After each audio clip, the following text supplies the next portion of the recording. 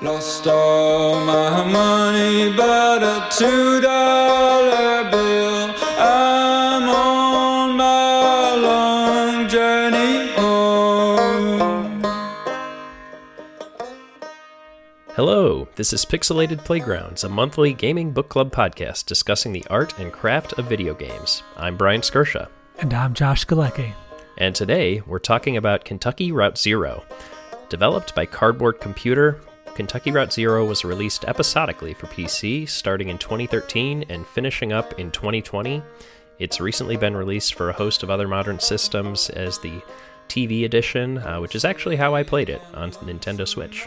Oh, I got it on Steam because I get everything on Steam, it seems. But if I remember correctly, I think it was 3 or 4 years ago when me and Brian were discussing interesting games that we could play. I had heard interesting things about Kentucky Route Zero without knowing anything about the game, and Brian unfortunately informed me it was still in development. It was released as an episodic game, but I figured, I want to wait till I can get the whole thing all at once, instead of having to wait in between episodes. I like to binge, TV shows, video games, whatever you want. So we waited till it came out, and that only took another 4 or 5 years. That's right. Unexpected 7 years in development here, but 9 years. I think it first started development in 2011. Yeah, good point. Yeah, 7 years between all of the different releases, 1 through 5. And I spent the last, 7 years looking upon this game from afar, and now I finally got to see what it was all about as well. I actually ended up playing this game back when it first came out on TV Edition in January of 2020, because I was eagerly anticipating it so much. But I revisited a little bit of it to sort of refamiliarize myself with the feel, but honestly, I didn't end up doing a full replay because this game, when you play through it, it does leave an impression on you, and I do feel like what you did the first time through is sort of your canonical playthrough, I'd be interested in getting into this a little bit later, how much difference there was between your playthroughs, because this game is a very interesting sort of game. It kind of frames itself as an adventure, a kind of point and click, go through, solve puzzles kind of thing, but not really. You quickly find out there's no puzzles in the game, so to speak of, and you're really just walking around and talking to people.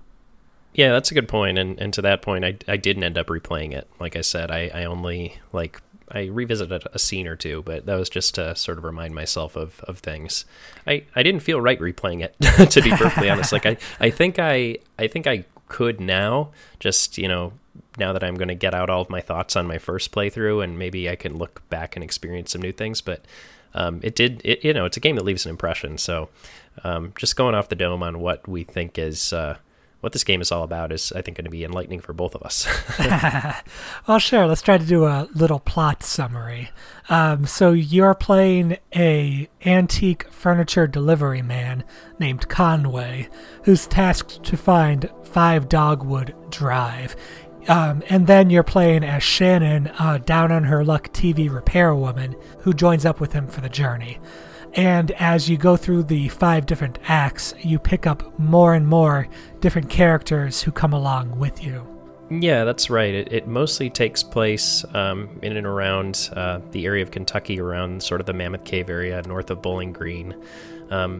Initially you're above ground in normal life, but then eventually you end up on the Zero, which is sort of a subterranean roadway filled with unique and crazy characters, and that's sort of where a lot of the game's most interesting moments come from.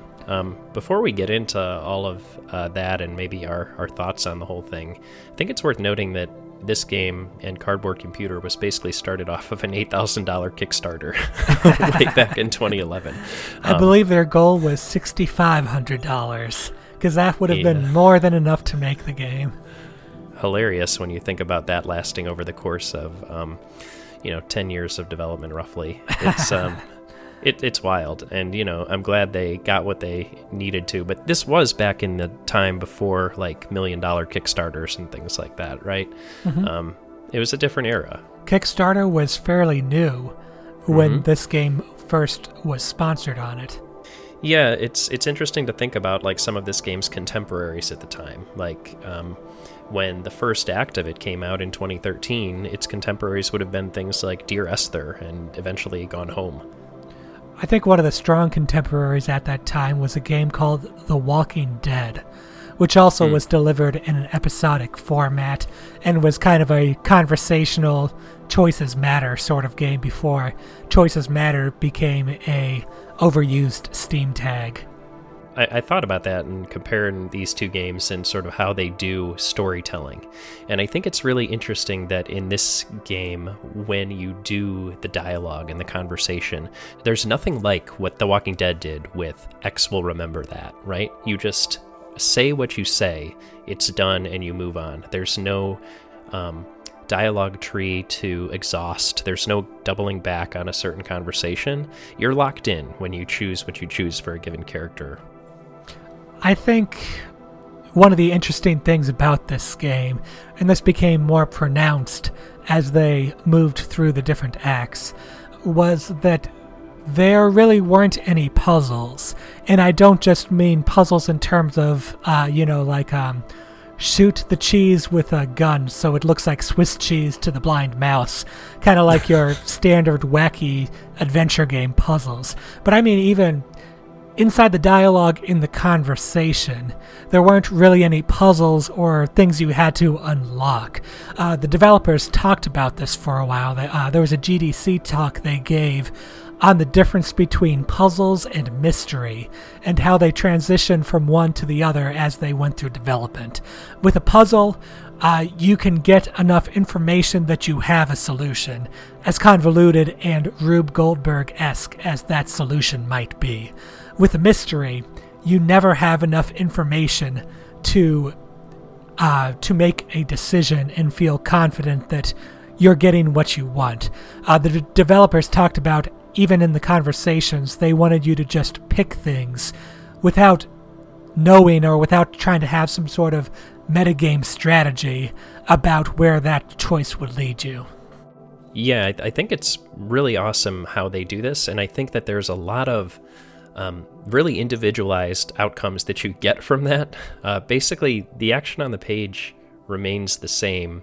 There's no, like you said, metagame about getting an optimal outcome.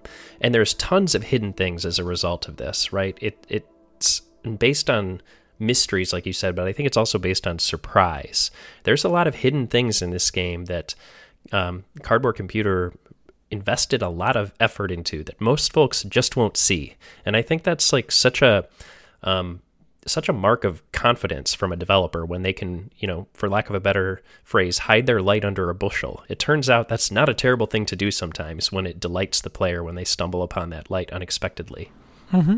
Yeah, you're able to choose as a player how far you go into this. There's a whole lot of exploration of spelunking, if you will, through the caverns of the Zero in order to find different little pieces of world building. One of the things that made that work successfully is how interesting some of these things were.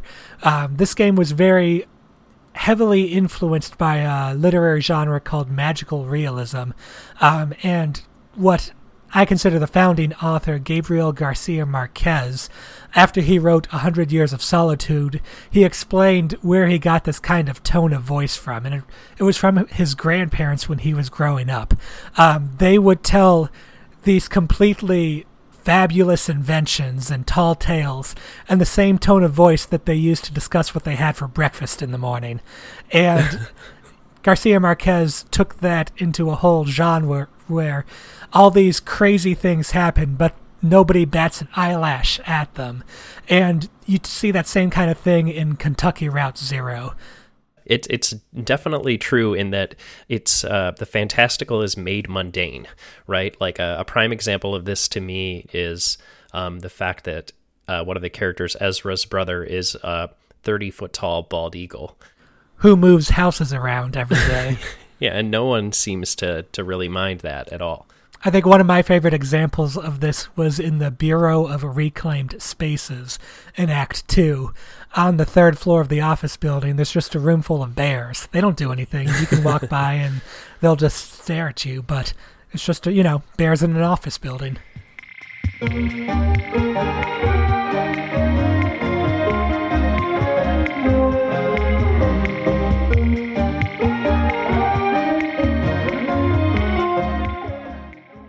the difference between magical realism and something like absurdism is the fact that people aren't reacting to it, right? Like, it isn't, oh my gosh, this crazy thing just happened. It's, oh yeah, the Bears are in the office, on their normal floor, and they're holding their annual, quarterly shareholder meeting about who gets the picnic baskets or whatever. Yeah, I'd agree with that. Yeah, all in all, this gives this game just a really interesting and unique flavor, and it's a genre you don't often see the depths of plumbed so thoroughly, because if there's one thing this game has, it is just a ton of different allegories, references, and metaphors for all these various things, callbacks, if you will, to the entire artistic history of magical realism and a bunch of other artistic movements. This is a game that's just ripe with this stuff, and there's no way we'd ever hit all of it, because we would be here for, dozens of hours. I agree with that. I do want to point out one particular thing I enjoyed. There was, in Act 3, a tower of flaming computer parts. The scene was called the Hall of the Mountain King, and on top of that you learn of this eccentric genius hermit who's creating this project called Xanadu. This has a couple of references, a couple of cultural touchstones, which I think kind of shows the extent, the breadth of their tastes and their influences. Xanadu is from a poem called Kubla Khan, by, I think, Coleridge, maybe? I'm not sure. One of the Romantic guys. But tell me if this first stanza sounds familiar. In Xanadu did Kubla Khan a stately pleasure-dome decree, where Elf, the sacred river, ran through caverns measureless to man, down to a sunless sea.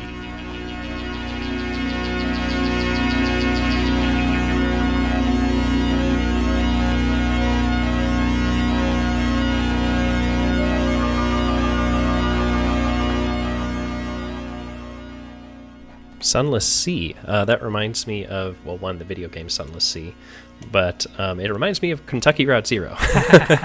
Yeah, there's the river, the Echo, the river you go down in Act 4, and they do have like a sunless lake there.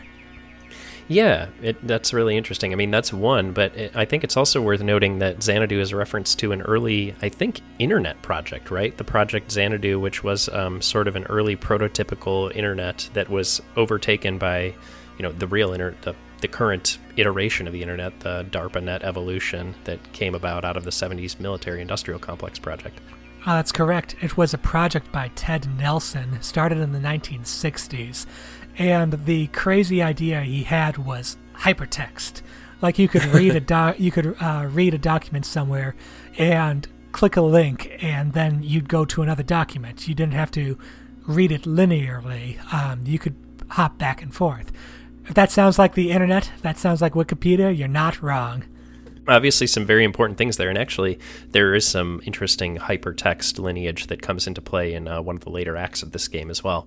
The story's so allegorical, vague, and symbolic throughout its entire thing that it's hard to sort of at first understand what it's even about, right? Important plot threads can just sort of fizzle out, and everything, as I was saying earlier, is so intensely individualized based on your input. But the action on the page remains largely the same. Mm-hmm. You are kind of choosing how the characters respond to what's going on, but you aren't choosing what they do next. And this game lines up well with some earlier thoughts I had on video games as a medium. There's an article I wrote a few years ago called The Actor and the Audience. And in that article, I go in about how an active player of a game is both the actor of the script and the audience for that script too. The player's deciding what they do, but unlike a musician who's deciding how a particular place or piece should be played, they're at the same time as deciding how to do things, they are the audience seeing the action unroll from that third-person perspective. And a good game designer is like a good director who gives the actors cues, gives them enough room to play around with, that they have some idea of where they're going. I think it lined up really well with how this game saw things too. You're sort of an actor in this game. You're also sort of the director. It's definitely an interesting game in that you're not actively participating in outcomes, but you are actively participating in the way they're arrived at. And you're also very much involved in the tone of the piece that is incumbent upon getting there. So I guess what you're doing is telling the game how you want it to be, which is interesting, being in a conversation with a game like that, but yet not really having any input on the events that unfold. No, I think it's, you don't have input and, like, you can't decide what the ending's going to be. But, again, that's like if you're playing Macbeth in a play, you don't get to decide how the play ends. You just get to decide how you're going to get there. Mm-hmm. Yeah, that's true. There is a play called Macbeth, and you know how it ends, and you know how, or what events will get you to arrive at that conclusion. But it's been portrayed many ways over the years, and one performance of it can be drastically different than another. Absolutely. And this game took that philosophy to heart and is a great example of the great things that can come from seeing games in that manner. One other thing I want to touch on in this thread before we maybe move on is that there's no skill required here to progress in terms of like twitch action or, something that you would normally, maybe think of in a more traditional gaming environment. You're giving, I guess, sort of background advice. Are you a ghost? Are you a spirit of sort of the events itself unfolding? The spirit of America in this particular narrative? But it's interesting that they sort of removed that aspect and made this game really accessible, but at the same time, very complex. It's the most difficult to understand unlosable game I've ever played. That's right. There isn't really a way to lose this game, as Brian mentions. There's no real strategies for what you do. There is a lot of choice, especially with exploration. Not to spoil anything, but Kentucky Route Zero, the zero route that you drive through, is a gigantic circle. And depending on how many rotations you do clockwise and counterclockwise is how you get to things, and how you find some hidden explorations as well. Right. I want to run back to what you said is you can't lose this game, but it's also true that you can't win it. One of the very first things you come across in this game is a group of people playing a board game in the basement of the first area, Equus Oils.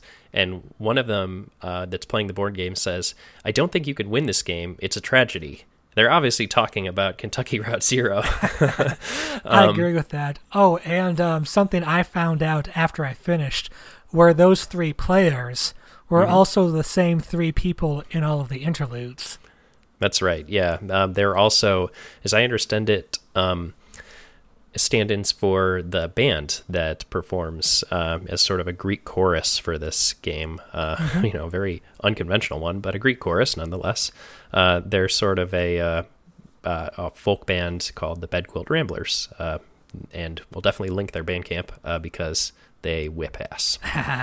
Oh, they sure do. Music in this game is very good. Hark the voice of Jesus calling, come and work for him today, the fearless one, and the harvest fall. This game really goes with a theater metaphor. In some of their interviews, the developers talk about how the process of set building, like staging a play, really influenced how they designed certain scenes. You can see this in the change of scale that happens between a lot of these different scenes. The fact that these are scenes in acts. This is how they chose to divide up their game, not into chapters or books or anything like that, but acts and scenes. And in one of the interludes, you see the one in between Act 2 and Act 3, it's called The Entertainment. There's a couple of layers to unpack here, but it really twists the boundaries between the player and an actor. So the play, The Entertainment, is a combination of a play and a ballet by the Kentucky playwright Lem Doolittle, who was active in the 1970s, and in Act 3 is your tour guide for Hard Times Whiskey Distillery. So The Entertainment is a combination of it's a student production combining a ballet called The Barfly that consists of a drunk standing in the middle of a room and dancing around, which is you, the player, taking on that role, and then a staged play about debts getting collected and tabs falling due. And that play actually takes place a couple of hours before the action in Act 3. So you have a guy in the 1970s prognosticating what happens in, 2000 and something. Yeah, it's interesting. There's so many things to unpack here. Like, we could probably do an hour-long podcast just on The Entertainment, honestly. This interlude is incredible. Favorite one for me. Yeah, I would say it's probably a unanimous favorite across the board, but just maybe we could dive in a little bit on this one because it's such an interesting story. I mean, everyone in this story is completely fucked. Almost everyone. Evelyn's husband is out of town cheating. Larry and his wife are lushes that can't support their habit. I think Evelyn is worse. It's not that her husband's out of town cheating, but that she wants him to be out of town cheating. Yeah, it's a fair point. They're decaying. They're rapidly sort of falling into decline as an entire crowd at this bar. And anyway, Larry and his wife, their daughter is kicking them off the feed bag. She's the only one in the family with a steady job. And the bartender, Harry, he keeps talking about this vacation that he clearly didn't go on. He just closed the bar for a week and stayed inside and watched nature documentaries. It's just interesting. There's a lot to unpack here. It's the perfect sort of consolidation of so many themes in this game about decline and decay and debt. And at the end of it, there's just sort of this wonderful, culminating action of everyone turning towards the door and the boys from Hard Times, the distillery, that is the only thing they pour at this bar, coming to have the debts paid due. Mm-hmm. It was a great moment. I think it worked really well just as a stage production too, but to see that inside a video game, where this didn't really have any of the main characters from Kentucky Route Zero, but it worked so well as a complement to the piece. Mm-hmm.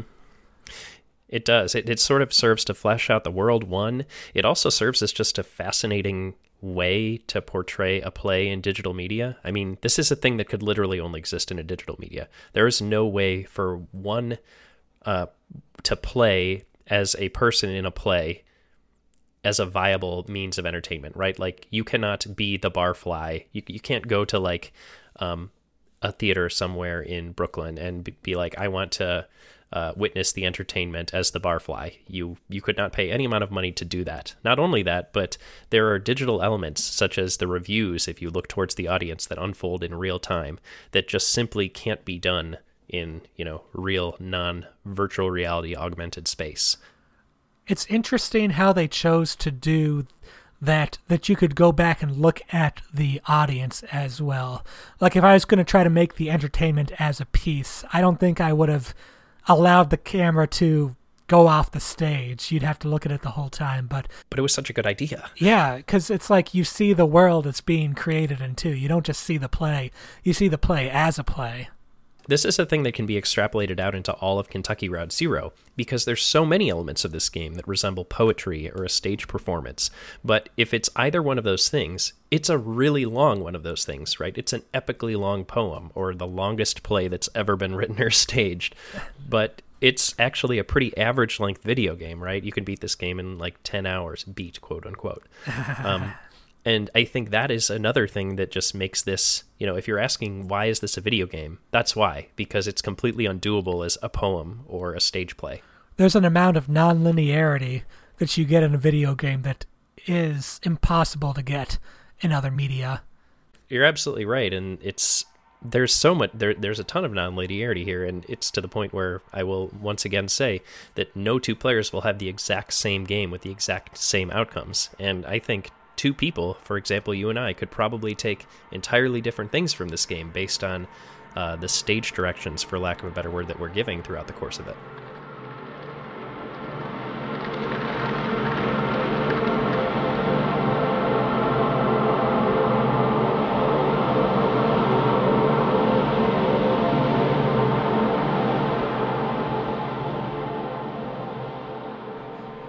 I think it's interesting to point out, too, that there are certain points where you do make maybe not meaningful choices to the plot, but you decide where the action goes. I'm thinking about Act 4 and specifically going down the river. You're probably presented with a dozen or so choices where it's like, hey, do you want to see this scene over here, or do you want to do this thing over here? Yeah, and a lot of those are between, go see this new set piece or this new area and find out more about these characters, or hang back on the boat, the Mucky Mammoth, as it is, and learn more about the people that stay behind, learn more about the history of the Echo, the river that you're sailing on, and the Mucky Mammoth itself. And in some of those scenes, you also learn a bit about the future areas that you're going to be, dealing with in Act 5. So there's a nice dichotomy there. You can choose to follow the characters that you care about. And this game does have some really endearing characters. So by the time Act 4 rolls around, you've been introduced to a bunch of them, and you get to sort of choose who you continue to explore personality-wise, which I really like. There was a huge variety of characters. I actually think that there were too many new characters. Every act had new faces for you to follow. And it's kind of like I don't know, you've seen Game of Thrones before. It's great, wonderful. But when a new season starts and you're like, who are all these new people? Specifically Clara. I never really cared about Clara. When she came in, I'm just like, that's another person. Who was Clara? The Thereminist. Thereminist? Oh, yeah. Okay. Yeah, Thereminist is I think that's the right word. But no, you're right. I think they hit their stride once they introduce maybe the first 6 or so characters. And, you're introduced initially to Conway, sort of our delivery man, everyman who's charged with the initial delivery to 5 Dogwood Drive, as we mentioned up top. He's, as you find out, a recovering alcoholic, and he's seeing if he can beat it long term. And surprise, things do not go great for him. Yeah. But like Brian said before, it's a tragedy. Yeah, you can't win. The next person you're introduced to is sort of your, I guess, the person who sort of begins to take center stage as you move on. Shannon, who has lost most of her family. She runs a TV repair shop, and some of the newer models are, just not really jiving with her. So she is basically running a business that's slowly becoming defunct, and she's unable to support her lease as a result of that. But yeah, if you go back to Shannon's workshop, the locks have been changed by the dirty, scummy landowners.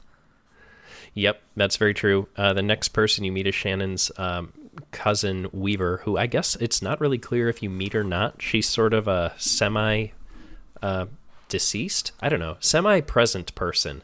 It's unclear to me if she's ever sort of actually corporeally real throughout this story, but she shows up over the airwaves and hacking into, certain, live TV broadcasts, and just shows up in a variety of weird places throughout the story.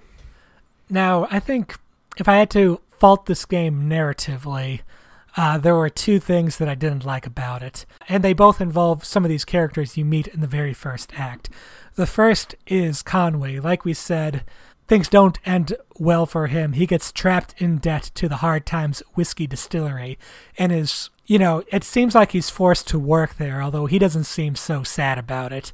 I feel like there should have been more closure on his story. I'm not saying like we should have been able to go rescue him, but like I wanted more acknowledgement that he was gone and the other characters really kind of noticed this and felt this.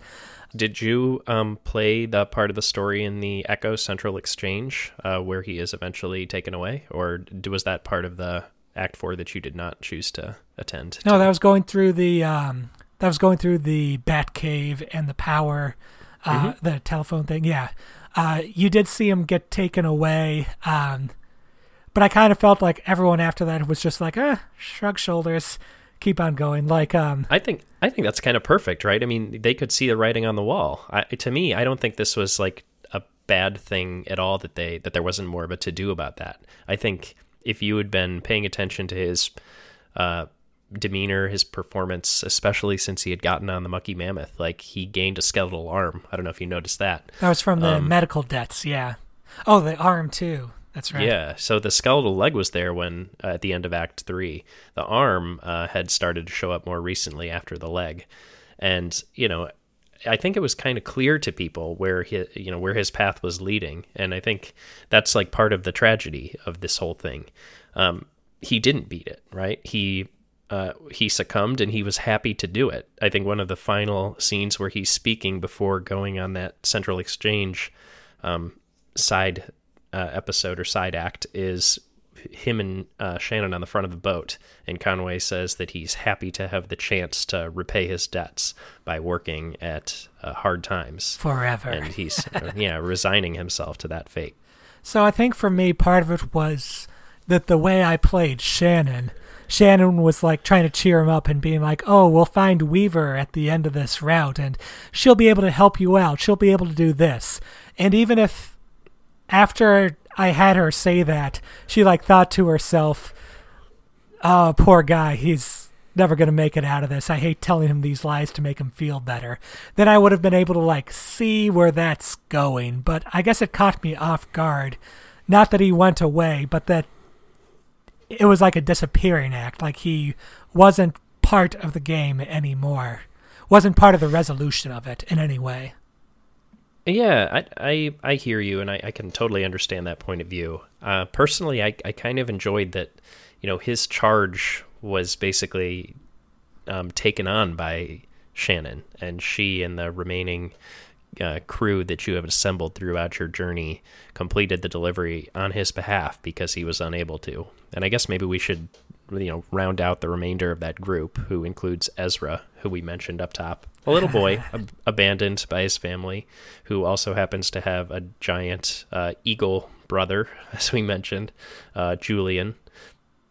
There is Junebug and Johnny, two coal mine androids who decided to get a personality. I think, if I'm reading this between the lines right, by listening to tape recordings of old miner songs that I think were done by the Marquez family. In kind of like a way this all winds back around. And they are now traveling musicians.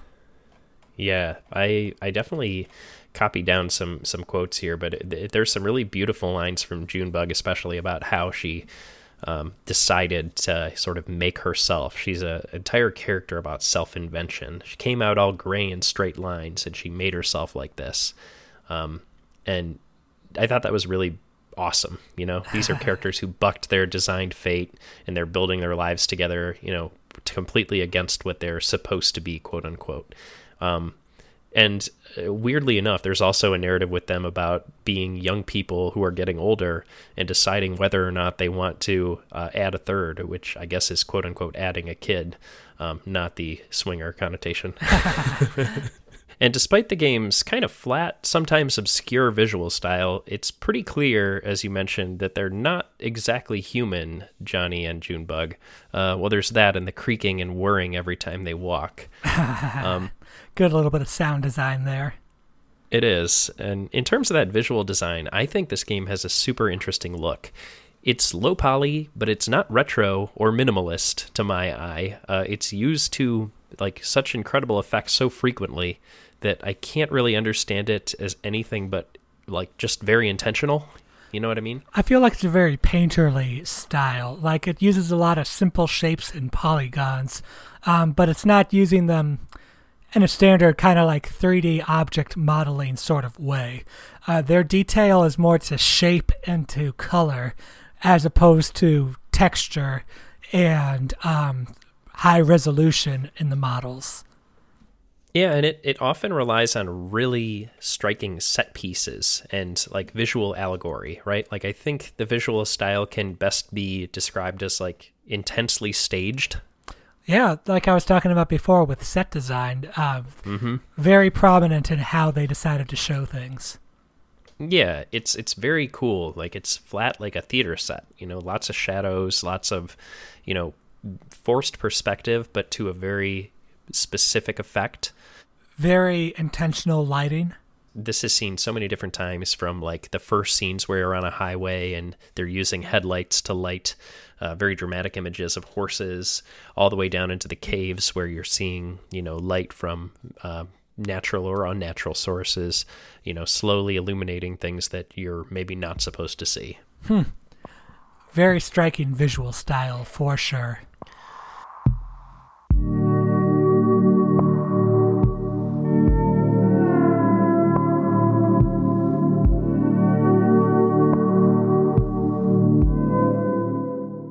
It's funny that we can spend so little time on a thing that's so prominent with the game, but, there's so many other structural elements to this besides just its visual aspects that I want to continue moving and talk a bit about, like, how this game is structured more broadly than just visually, Mm-hmm.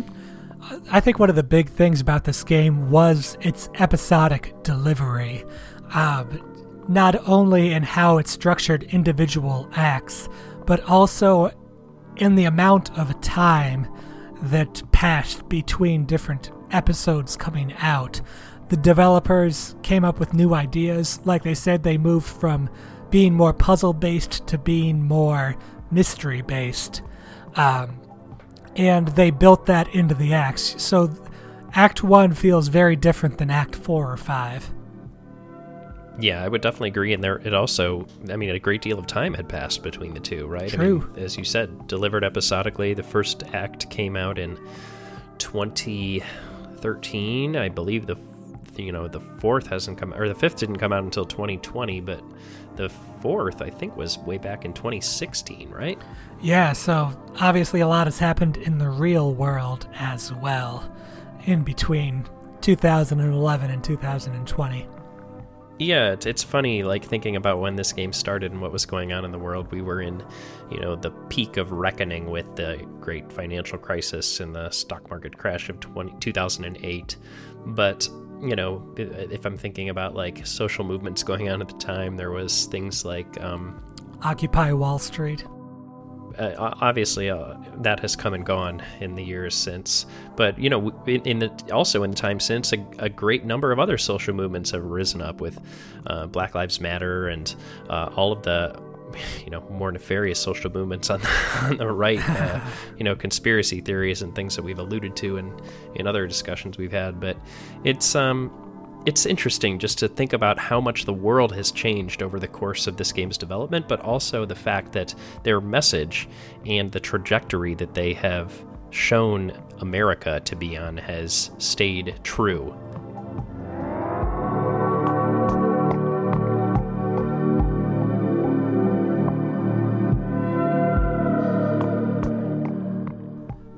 So there are a lot of great moments in this game. I think kind of like aesthetically, the Hall of the Mountain King with that giant tower of flaming computers is one of my favorite parts of the game, but there's a couple other things I want to draw your attention to.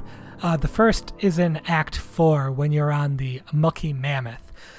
this is where I think the game really hit its stride in terms of conversation. You'd be going around on this boat, literally going around on the boat, walking from one side to the other.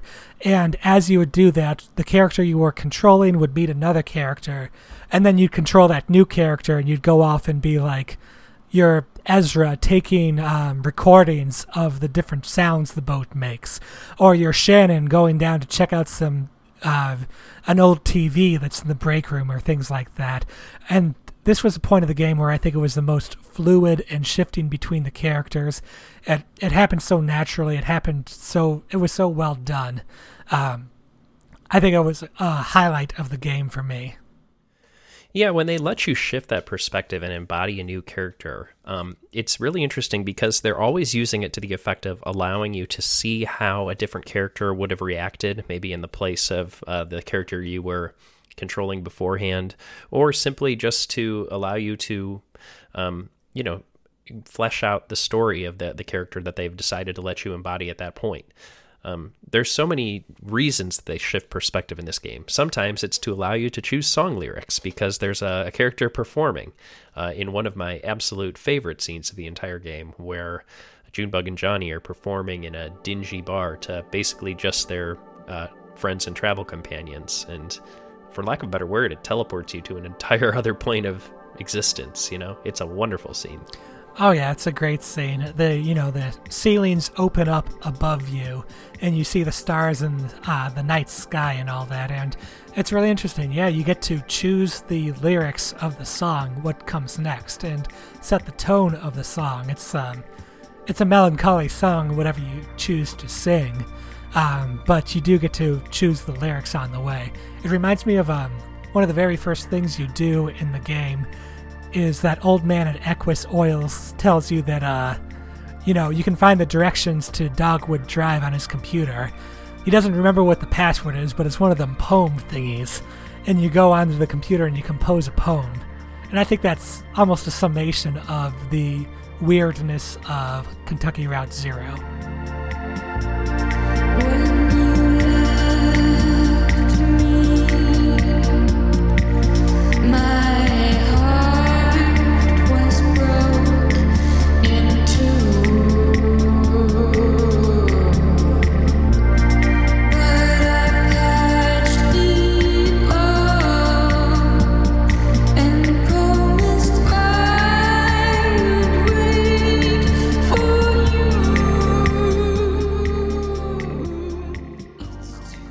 They're putting right on Front Street what this game is all about. Everything from the poem you're writing to all of a sudden a random bar performance revealing the secrets of the universe to you and, allowing you to transcend time and space.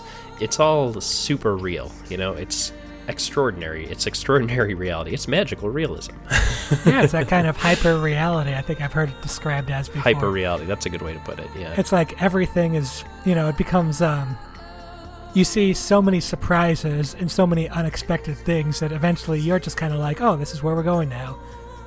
Yeah, and I think that is probably why I think it has allowed it to sort of stay apace with all of the craziness of today's day and age, because there's a lot of things that seem like hyper real and way too on the nose about today's society as well.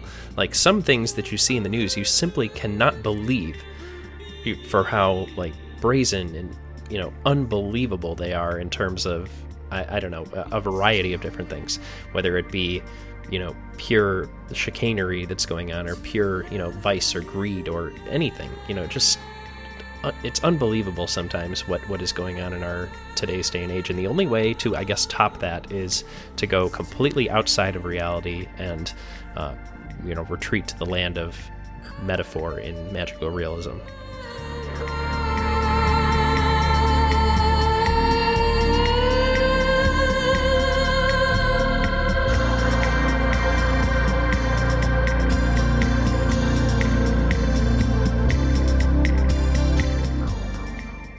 My one other favorite scene I have is that whole Act 5.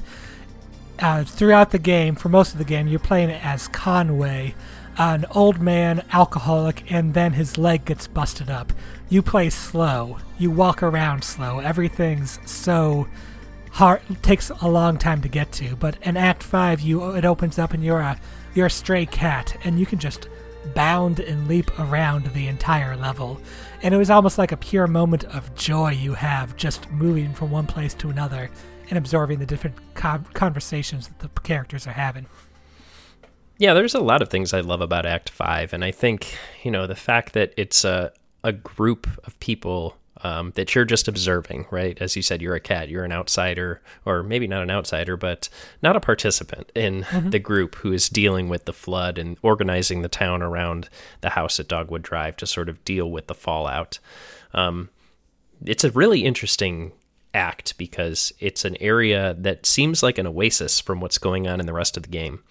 For one thing, the sun is shining, you're out of the darkness. 2, there's no roads that lead to it except the sort of tower of stairs in a spiral that you climbed basically out of a Indian burial mound, coming into the sunshine of the town that you end up in Act 5. And then finally, it's a place that's already been occupied and abandoned by the corporate influences that are running amok over the rest of the world of Kentucky Route Zero.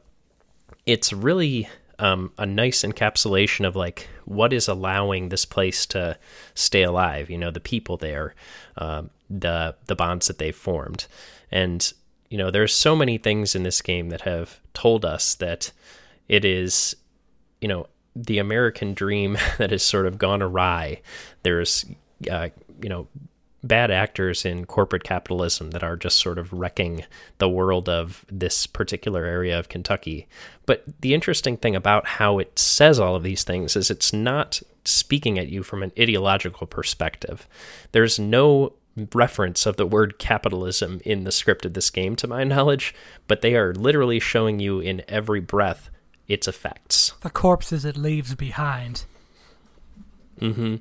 It's more concerned with the effects on day-to-day people, and I think that's what makes it so effective, right? It's not preaching at you. It's not, quoting Marx or anything. It is showing you about the effects of, financialization of the healthcare market and what it means to be in debt up to your eyeballs, and, what choices that leads you to make when your choices are limited. There was a great moment in the interlude, the entertainment, when some of the characters are talking about, oh yeah, my boss, the financier, he's talking about new financial technologies, like collateralized debt. And just that phrase, financial technologies, sends a little bit of a shiver up my spine. Like, they're coming up with new ways to fuck you over, and they're fucking space age things. Yeah, I mean, this game is really about like the effects of financialization hell on the world. It's a world that's run by rent seekers, right? Like, there's many examples of this throughout the game. It starts way in the past with company towns and Scrip, and the first mine that you're in basically being the site of a mass grave of miners because they didn't have enough company tokens to power the water pumps and the air pumps at the same time, and so they drown. Couldn't afford the air they were breathing. And then even to the modern day, like the Hard Times whiskey distillery that Conway ends up being entrapped in, they make whiskey barrels from coffins and possibly corpses as well. Like, this is not a gentle look at capitalism by any means. No, but at the same time, it refuses to sort of directly name it. I mean, if you have half a brain, you can understand what they're getting at here. But it's very interesting to me that they continue to just focus on the people. Yeah, they're not making ideological arguments about like, oh, free market is good because of free market this or invisible hand that. They're like, here's a bunch of ruined lives. Mm-hmm. Yeah, it doesn't offer folks solutions about what ails them in this story. It doesn't say, here's how to fix, overthrow, or solve the situation you're in. It's not on its face anti-capitalist, but, I don't know about you, but I know a ton of people that would say they're stressed, burnt out, or trying to muddle through, but I don't know a ton of people who would identify as anti-capitalist. That's a good point.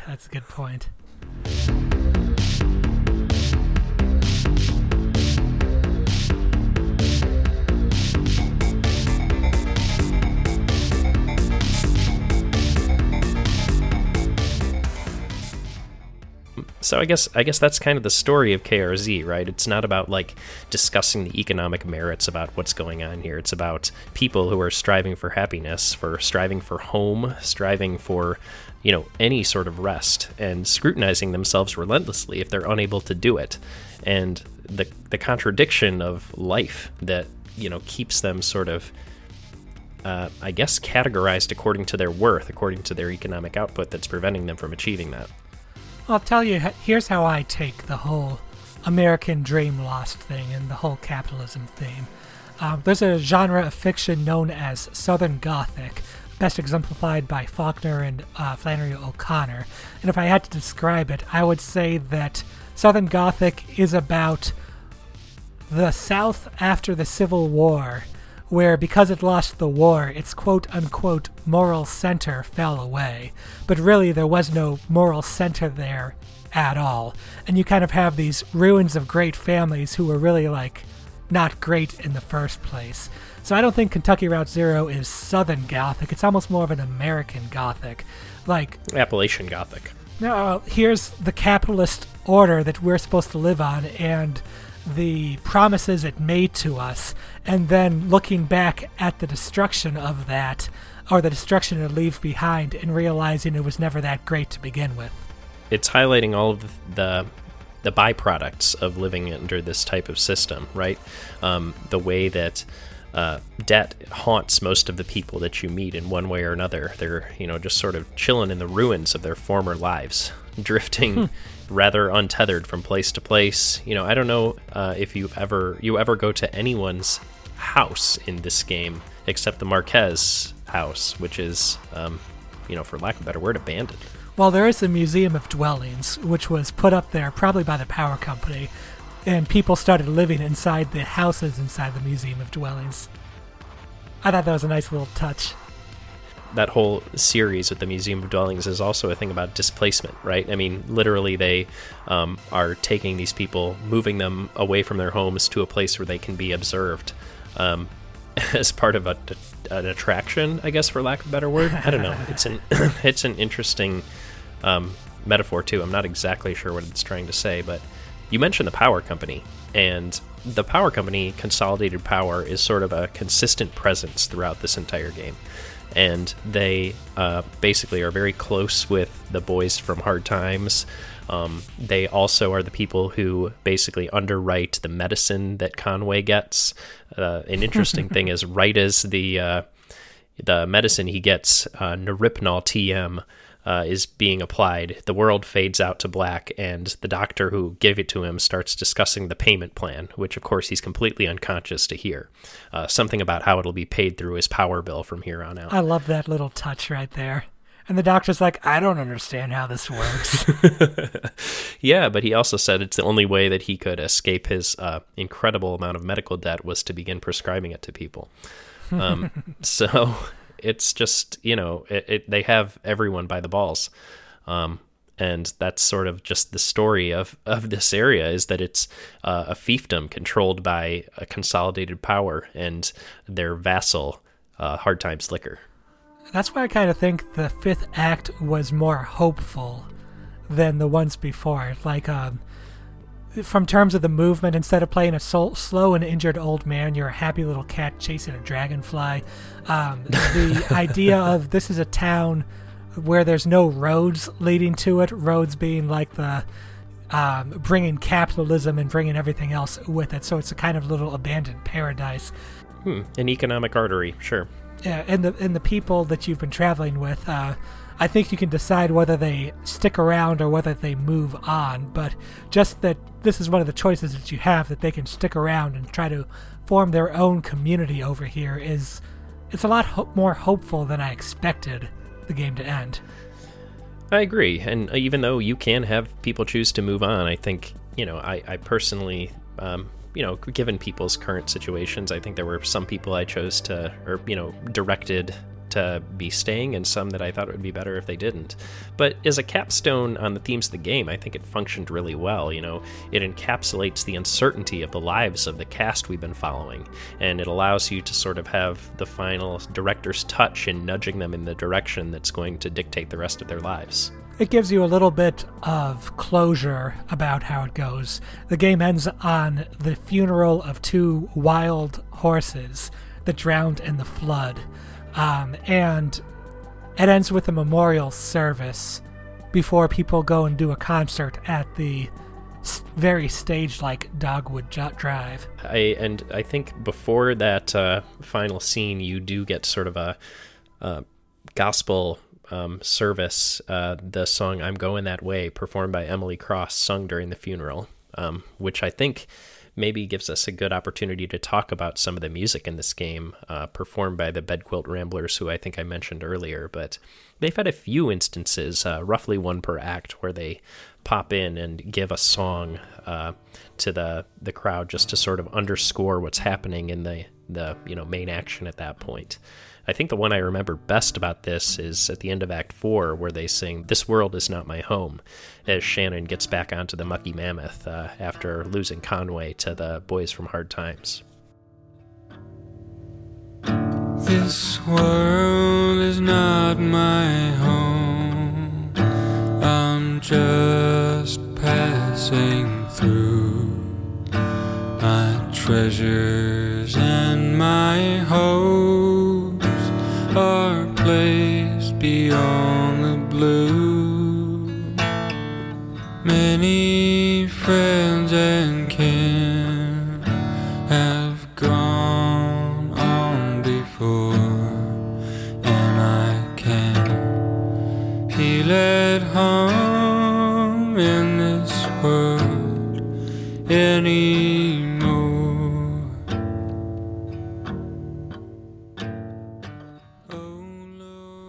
Yeah, I'm seeing it now, and I think I didn't listen to the song as much or something there. I think that might have been the emotional punch I was looking for, but I just didn't read it at the time.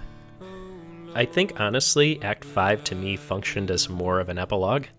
The end of Act 4 was the end of the tragedy of this story. Conway's fall, the crew at Salmonida's sort of, regrouping after, the time traveling along the Echo, and Shannon realizing that she's never going to see one of the people she had caught, come to see as found family at the time ever again. And, that song comes in, and yeah, you're right. It's the emotional gut punch of the game, maybe up until the funeral, which, although it's just for two horses, it's still also a tear-jerking moment. Oh, it's not just for two horses. I mean, it's for the town, it's for Conway, it's for everything that's been lost on the way. Yeah, that's true. You see the ghosts of the town's past filling in the aisles, so to speak, as that song's being sung. Yeah, I guess I was saying about what it was on the surface. Obviously, if you're reading into the event and the history, it's much more. I can read sometimes. Yeah, hey, we all have our moments.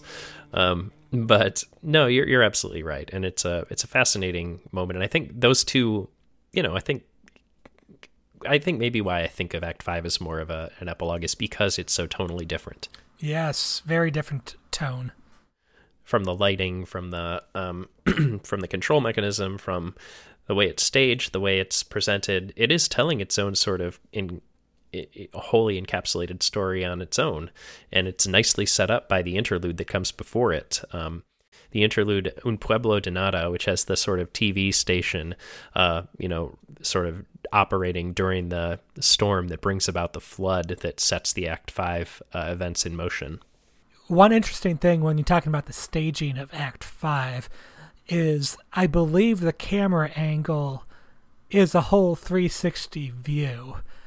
And that's kind of like the first open camera in the game. Obviously, it forms a circle around everything, but even on the parts before where it's been a kind of rotational camera, like the Hall of the Mountain King, it's all been going around a single point. And here, it's like the horizon is the limit. Yeah, it does allow you to, as much as anything does in this game, explore an open space, which is nice. You're given a bit of freedom in how you move around. Not that you haven't been given freedom before, but it feels different, right? You're in open air. Sunshine. Yeah, and as you said, you can see the horizon. It's an intensely beautiful part of the game too. I think they have definitely gotten their artistic chops under them with how they were staging things throughout this game by this point, and it shows. I can understand why this took some more time. It's bigger, it's more complex than anything that's come before it, and they do really interesting things with allowing you to see the perspective of this place over time, and how it evolved from basically a company town to what it is now, as artist commune. Not just the company town, but its past before that, where there were a couple people living there, or even back to the natives who lived there before anybody moved in. Yeah, that's a good point. And the point is well taken, as the centerpiece of the town is an Indian burial mound. You basically emerge from that tower, that Indian burial ground, which in Act 4 was called the Silo of Late Reflections, and the group sort of looks around and realizes that spiral staircase up is the only path available, so, they unpack that truck full of the things that Conway was supposed to deliver and hoof it on up and emerge into this town. Good on Shannon for being able to carry all that furniture up what must have been at least 50 flights of stairs. My goodness. And they kind of lampshade it by being like, oh yeah, I carry TVs around all the time. Yeah, she's got quads of steel. They didn't mention the fact that she carried like 2 sofas and an armoire. I know, a little different than a large... I know they made TVs big back in the day, but... She's carrying like gigantic back projected TVs all over the place, and we just didn't know it. Maybe we can just chalk that up to magical realism as well. Now, one interesting little bit of lore is that this isn't actually an Indian burial ground, although several characters think it is. It's actually a set of directions for how to navigate the Zero, and I would bet dollars to donuts that if you followed this map in Act 1, 2, or 3, then you would, I don't know, find some interesting shit in there somewhere. That's interesting. I wonder if anyone's tried that. I certainly haven't, because I didn't even clock that when I played this game, or this particular act myself.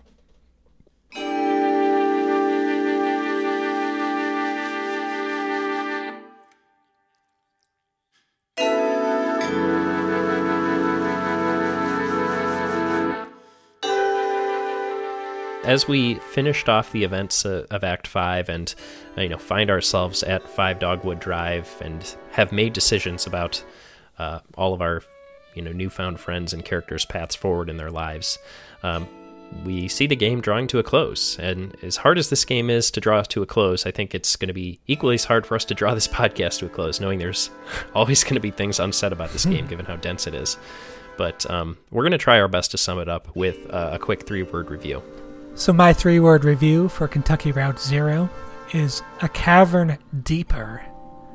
This game is a great look at where video games have been before and a response to that and where they could be in the future, in terms of seeing where the player is and examining that player relationship to the different characters they control at different times. The game draws from a vast array of influences, such as one of the first video games, I believe it was called Cave Adventure, was supposed to be set in Kentucky's Mammoth Caves, which is also nearby where this game takes place. It goes from that, it draws from a huge variety of artistic media, from the excellent music of the bluegrass band Bedquilt Ramblers, to the different plays that go on within the game, the poetry, the installation art exhibitions that it shows you. The developers clearly are in touch and have their pulse on the world of art, and they made this game as a entry into that world, and I think it succeeded admirably. Agreed. So, my 3-word review is Echoes of Tomorrow. Playing Kentucky Route Zero in 2021 is to bear witness to the fact that almost all of the bizarre and allegorical effects of capitalism on society portrayed by the game have come to pass in more concrete, real-world terms today. The massive consolidation of corporations, the financialization of everything, and a continued hollowing out and cheapening of the value of the working class, just to name a few. Too many people hold the belief that if you're poor, it's your own fault, and you must endlessly introspect about why it's so and then pull yourself up by the bootstraps. It's a poisonous mindset, and it's harmed a lot of people. Conway's a classic example of this, and by the end of Act 4, Kentucky Route Zero doesn't have a main character as a result. However, it has gained about 6 others along the way. In Act 5, in my opinion, the player is shown the answer to how to rebuff that destruction: community. Community is what we see in Act 5. They're struggling to get by. They're making art in the face of insurmountable oppression. And fresh off their most recent disaster, they're trying their best to put things back together.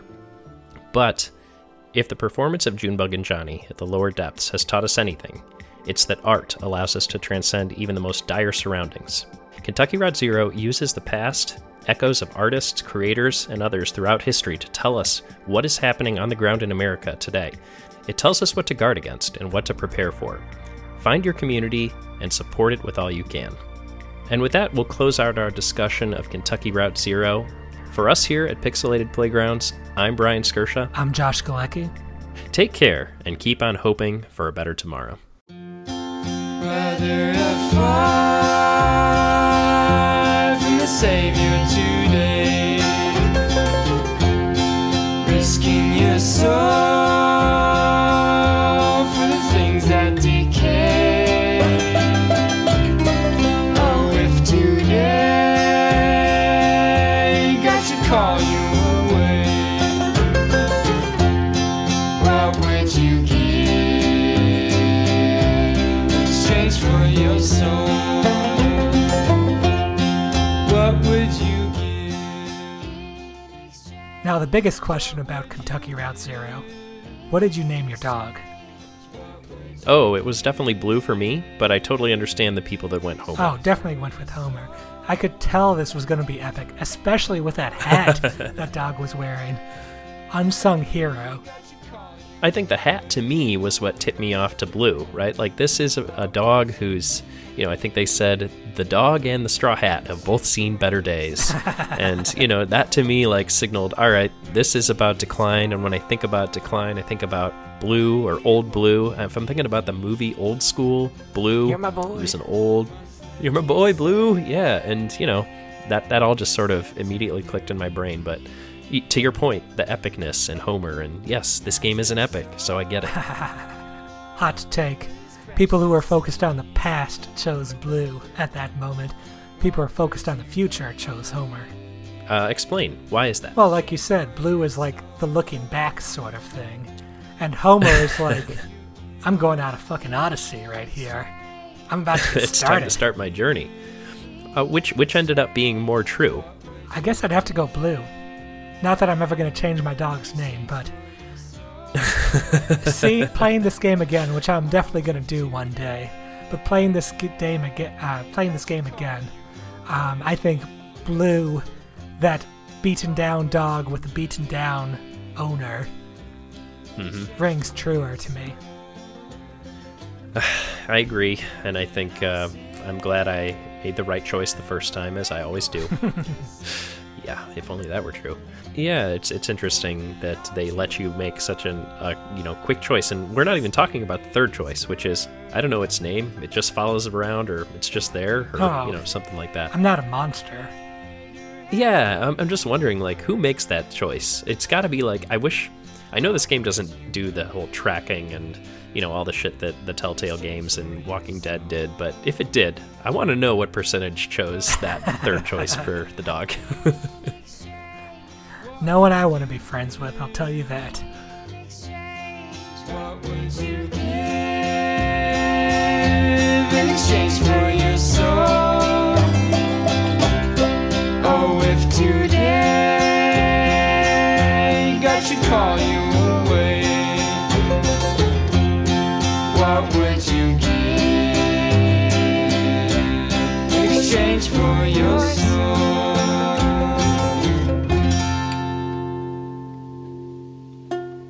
Please hold.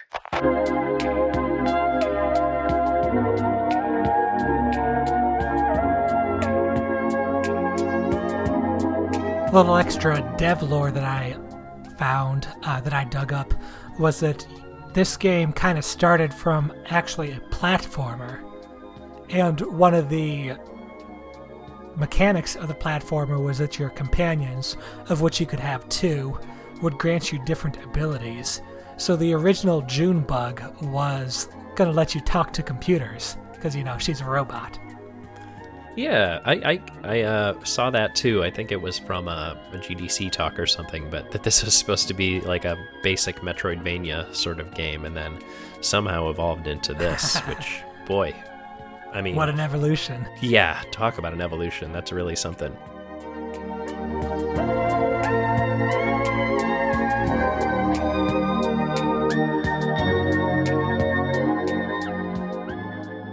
You can read it on its surface.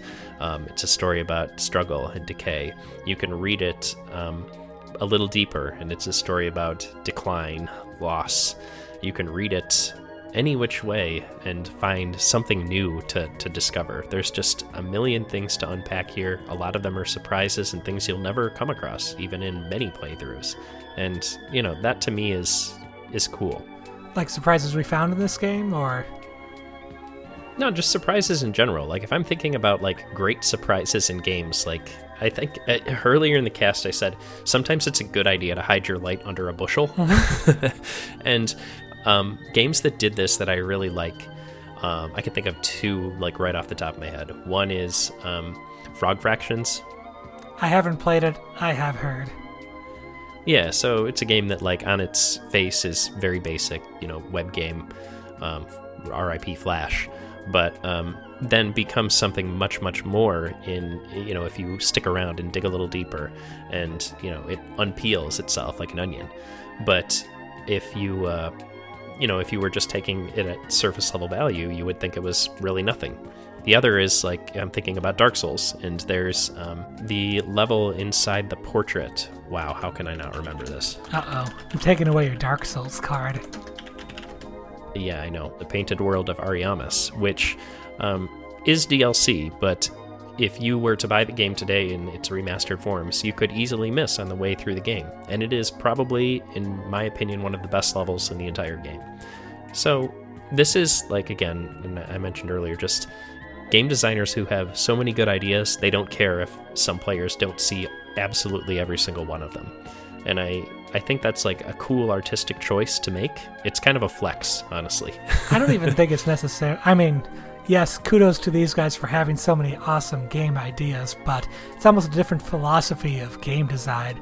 If you say games should be about exploration, about player choice, then players making choices you don't like is an implicit part of that sort of thing.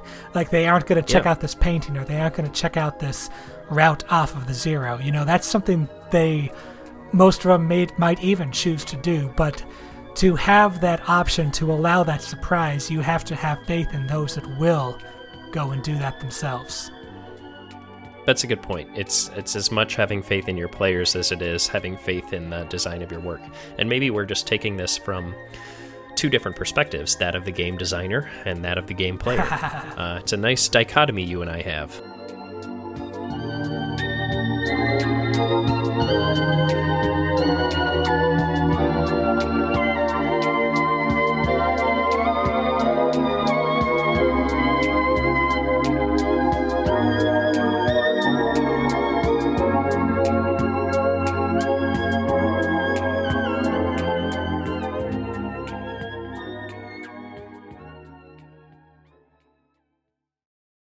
Take care, but also give up and work for a distillery for the rest of your life. Or take care, but not of your liver. 15 tons, and what do you get? Another year older and deeper in debt. I've heard of a land of joy and peace and wonderful life. A beautiful place of mansions fair and skies so bright,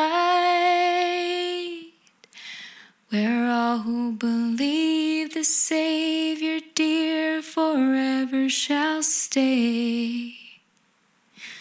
And having been saved by grace divine, I'm going that way. I'm going that way.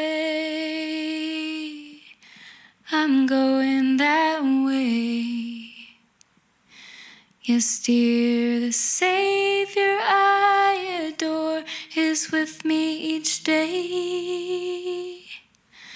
I'm clinging to him and never to stray. Just singing praises all